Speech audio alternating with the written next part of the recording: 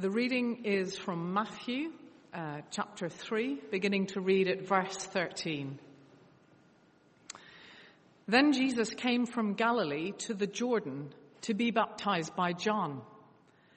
But John tried to deter him, saying, "I need to be baptized by you, and do you come to me?" Jesus replied, "Let it be so now.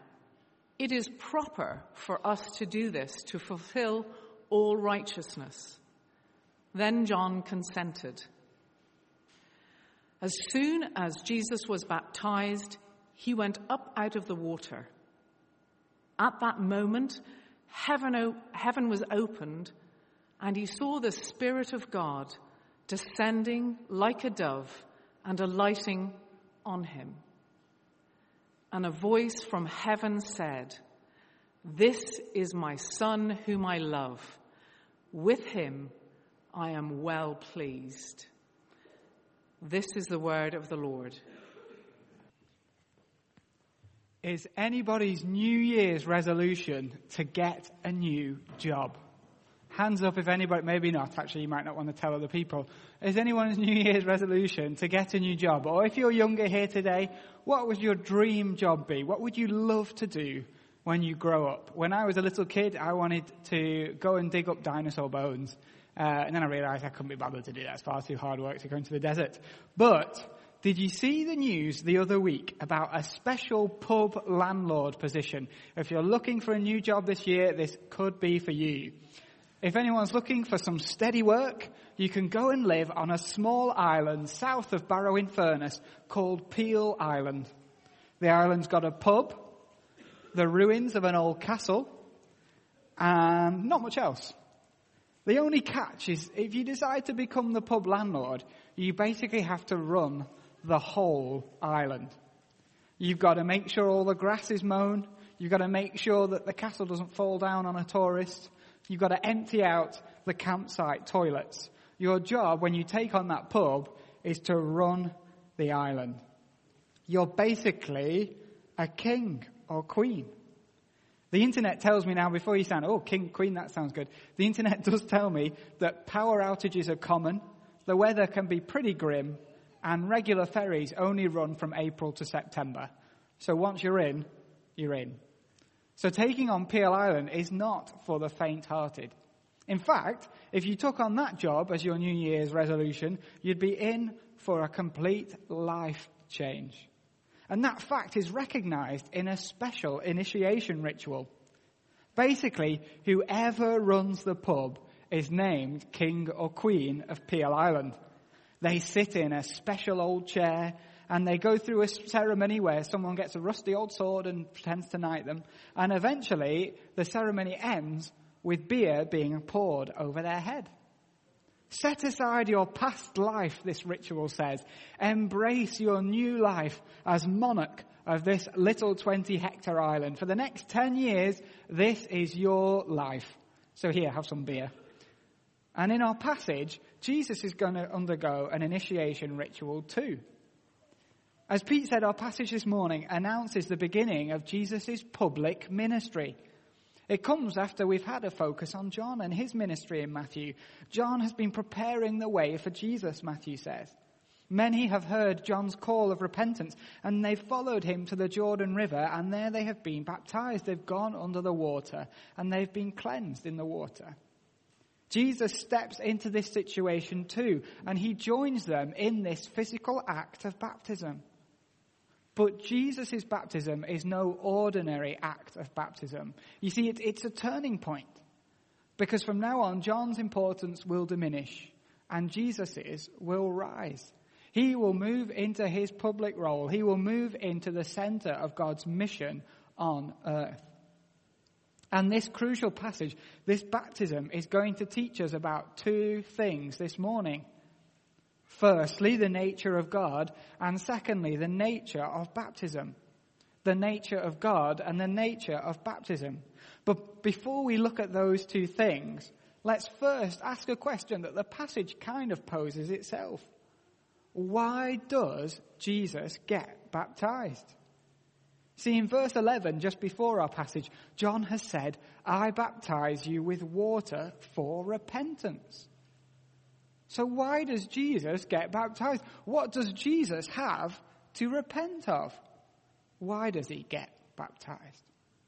Well, the answer can be found in verses 14 and 15. You see, notice how when Jesus comes for baptism, John is shocked. How can he baptize Jesus? It should be the other way around. I need to be baptized by you, but you come to me, John says. John's going, what's going on here, Jesus? You see, I leapt in my mother's womb. We saw this a few weeks ago. When Mary finds out she's pregnant, she goes to stay with her cousin Elizabeth, and Elizabeth is pregnant, and Elizabeth is pregnant with John. And when John sees or feels the presence of Jesus, he leaps in his mother's womb. John knows that Jesus is special. But Jesus' response to John isn't to say, actually, you're right, John. Why have I come to the river to be baptized? I am the Savior, and you are a prophet, sort of foreseeing figure. Why are you baptizing me? Yeah, let's swap round. I'll baptize you. He doesn't, does he? He says, let it be so now.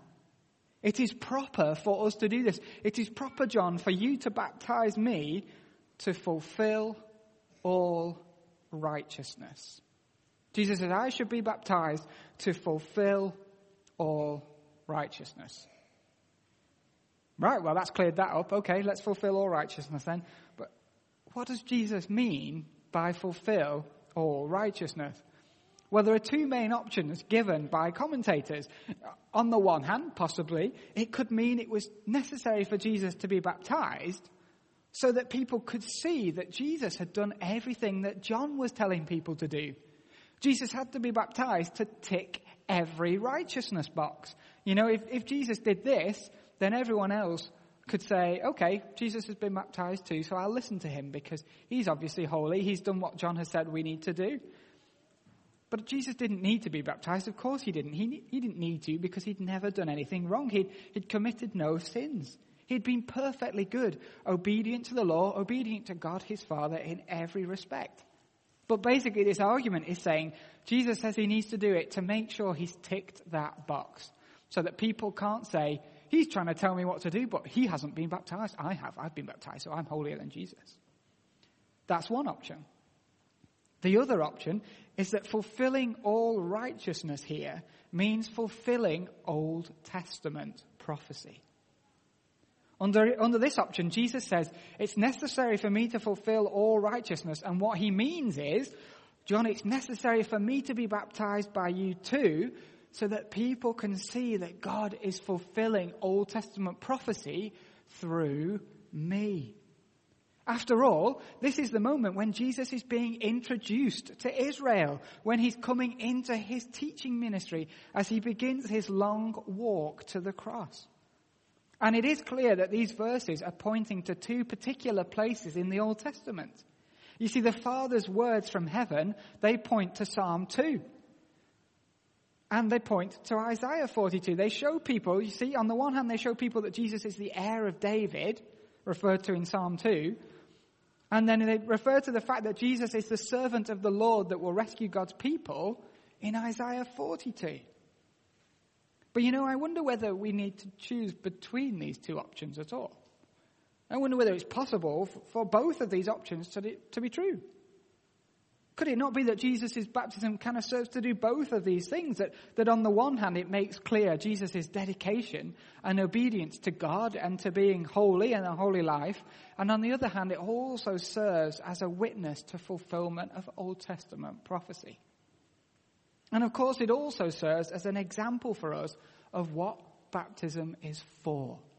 And that's our third point, so we'll come back to it more. But it's helpful here just to see that Jesus' baptism is a bit like a template or a blueprint for us too, to see what baptism is. So that's why Jesus was baptized, to tick every box, to fulfill Old Testament prophecy, and to example baptism to us. But what does Jesus' baptism teach us then about the nature of God? That's our first main point, but our second point really. What does Jesus' baptism teach us about the nature of God? Well, in verses 16 and 17, we see engagement both from the Holy Spirit on the one hand and from the Father. The Father, the Son, and the Holy Spirit are all present in one place here in Matthew 3. All three persons of God, all three persons of the Holy Trinity. And look, all three persons, they're working together to achieve the one end that Jesus brought Jesus into the world, aren't they? See, after Jesus comes up and out of the water, after he has been baptized, he is empowered by the Spirit in verse 16. The Holy Spirit is empowering Jesus to fulfill his ministry. And then in verse 17, his ministry is approved by the Father. Jesus is approved by the Father. You see, the Holy Spirit empowers the Son to fulfill the ministry, and the Father approves the work of the Son in his ministry. And so the work of redemption is fully the working of the one God, the three persons in one united will. And notice how the Father is well pleased with the Son. Their relationship is a perfect one. God the Father doesn't say, you know what, I like you, Jesus, but this bit really annoys me. Or I like you, Son, but, you are getting on my head a bit with this. Or please put that toy away because it keeps making that noise over and over and over again. The Father is pleased with the work of the Son. As he is always pleased with the Son, he is well pleased. As are all three parts of the Trinity, of the triune Godhead, they are always perfectly happy, perfectly joyful, and blessedly contented amongst themselves. So we see that Jesus' ministry is a ministry on behalf of the whole Trinity. You see, it's important to say what Jesus does, it isn't some rebel action, like the Son sneaks away, the Father's really cross, and the Son says, I'm going to sneak away and save people, but the Father doesn't know anything about it. Or it's not like the Father just agrees grumpily, fine, if you really want to go and save humanity, off you go, and I'll just go along with it grumpily. This is the perfect plan of the whole perfect Holy Trinity, empowering Jesus and approving of his ministry as he goes on to his death and his resurrection and his glorification for us. You see, if we trust in Jesus, we are forgiven our sins, but what's more, we are brought into a loving relationship with the Father, adopted into that family as a son of the Father, and all because the Father and the Son already have that perfect relationship of love, and all out of their grace and mercy that they choose to share that love with us, and all through the empowering work of the Holy Spirit. This is a perfect Trinitarian work. So then, we've seen why Jesus was baptized, and we've seen what our passage teaches us about the nature and the relationship of the Holy Trinity. Perfectly in agreement, perfectly joyful, and perfectly seeking to save us. And now we move on to our kind of third and our main point, really. What does our passage teach us about baptism itself? Well, our passage teaches two big things about baptism. Firstly, we have and I apologize, these are two clunky things, right? If you can think of more succinct ways of putting this, I'll be happy to accept them. Firstly, we have the idea of repentance and forgiveness of sins. And secondly, and this is the one where it's a bit embarrassing really, we have the idea that baptism is a mark of sonship and a pledge of the gift of the Holy Spirit. Now, if you can think of a way of taking that down, I'm quite happy to accept that. Repentance and forgiveness of sins, baptism as a mark of sonship and a pledge of the Holy Spirit. Firstly then, let's look at repentance and forgiveness of sins. See, John was baptizing people for repentance. That's what he said in verse 11. Jesus had never done anything wrong. He was sinless. But he chose to be baptized too. And in doing so, Jesus highlights to us that we need to be baptized in the future for us as Christians now. When we trust in Jesus, he reminds us that part of the purpose of being a Christian, part of the purpose of baptism is that we are sinners and we need repentance. And we cannot have Christianity, we cannot have the idea of being followers of Jesus, we cannot have the idea of baptism without that integrally there, without that attached to it, the idea that we are sinners and we come to Jesus with repentance for forgiveness of sins. It's integral to the whole point. Now, of course, the water, the symbol of cleansing, it acts only as a witness to the one himself who went under that water, to Jesus. It's Jesus who takes away our sins. It isn't the water. You know, he's about to start off now. He's been under this water. He's come out. And he's about to start off on his ministry, on his teaching and his miracle working. But that will ultimately lead not just to more teaching and not just to more miracle working, but it will lead to his death. It will lead to his resurrection. It leads to his sacrifice that brings that forgiveness and that brings that life for all those who believe and trust in him.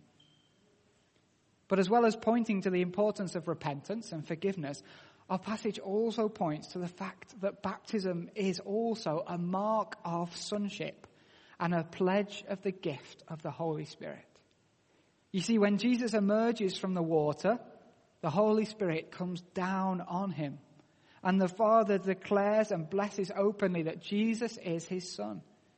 In a similar way, because of Jesus, when we believe and when we are baptized as confirmation of that belief, we can firmly declare, we can firmly say that as Christians, we are children, we are sons and daughters of God. We are adopted into his family through his Son, and we are empowered by the Holy Spirit. But what does that mean for us? What does that mean for us? Well, it means that we have the Holy Spirit to help us too, just like Jesus did, to guide us through life and to make us more like Jesus. Jesus' ministry was empowered by the Holy Spirit. Our life is too. He will guide us through life. He will make us more like Jesus. He will help us resist temptation. And he will remind us of the good things of God when times are hard and the hope that we have in Jesus. Even when we are stuck, even when we are isolating, even in our darkest moments. And it means too that for us, just as much for Jesus, the Father is well pleased with us. It means that the Father looks down on us and says of us, "Here is my beloved daughter. Here is my beloved son. I am well pleased with them." And that's true all the time, that the Father thinks that. The Father thinks that all the time. It's true when we mess up. Again and again, the Father thinks that of us. It's true when we're struggling, when we're suffering. The Father thinks that of us. Here is my beloved daughter. Here is my beloved son. It's true when we're despairing or when we're doubting about our faith. If we're really in Jesus, we are fully forgiven. We are fully a child of God. And through Jesus' death, we always have the Holy Spirit in our hearts. And we can always say, "I'm in Jesus. I'm a beloved child of my Heavenly Father who is well pleased with me." Cling on to that truth when times are tough. Hold on to that truth. Whatever you face, however hard it seems, your Father loves you. You are his beloved child. And baptism signifies too the new changed life that comes with this fact. From the moment Jesus came out of that water, his life would never be the same again. He came out and he was immediately, it says, driven into the wilderness to be tempted by Satan. From then on, his ministry began, the ministry that ultimately led to his death. When the new landlord of the pub on Peel Island, it could be you, gets those buckets of beer poured on their head, their life will never be the same again.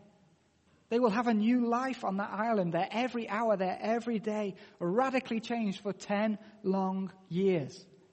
It's a new life for that person. And the same goes for Christians. Our baptisms are signs and seals of the truth that we are beloved children of our Heavenly Father, that we have repented of our past lives and we have come up out of the baptism longing to live a new life dedicated to him. And just like the person who takes on Peel Island, it doesn't just mean a transformed Sunday morning. It doesn't even just mean a transformed 40-hour week, but a transformed life. The new year gives us a helpful chance to reflect, doesn't it, on our new life in Christ. How are our lives in Christ going, these new lives that we have taken on? How have we found it in light of this last crazy year and a half of COVID, nearly 2 years? How have we found our life going as Christians, our new lives? Have we gone backwards? Have we stayed the same? Have we grown in our godliness through it all? Are we living like Jesus more and more? Maybe we've been on autopilot for a while, or just felt ourselves slowly drifting away. You know, we're not reading the Bible as much as we used to, or praying as much as we have been. Maybe now it's time to realize that, you know, we've wanted to do all sorts of things. So we had all these grand plans. We were going to host more in our house. We were going to get really involved in that area of ministry. I was going to speak to that member of my family or that work colleague or that friend about Jesus. And with one thing and another, I've not managed to do it. I've just had to put it on the back burner. Well, maybe now is the time for us to recall our baptism. To remember that from the moment Jesus came out of the Jordan River, he turned his face towards his ministry and never looked back. He went onwards where the Spirit led him, whether into the wilderness, whether to Jerusalem, and even to the cross.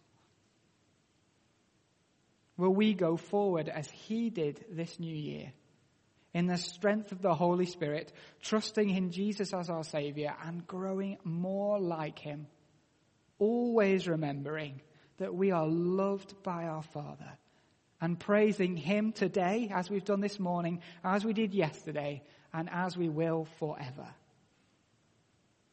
Why don't we stand and sing now, beholding our God of wondrous deeds and longing to adore him.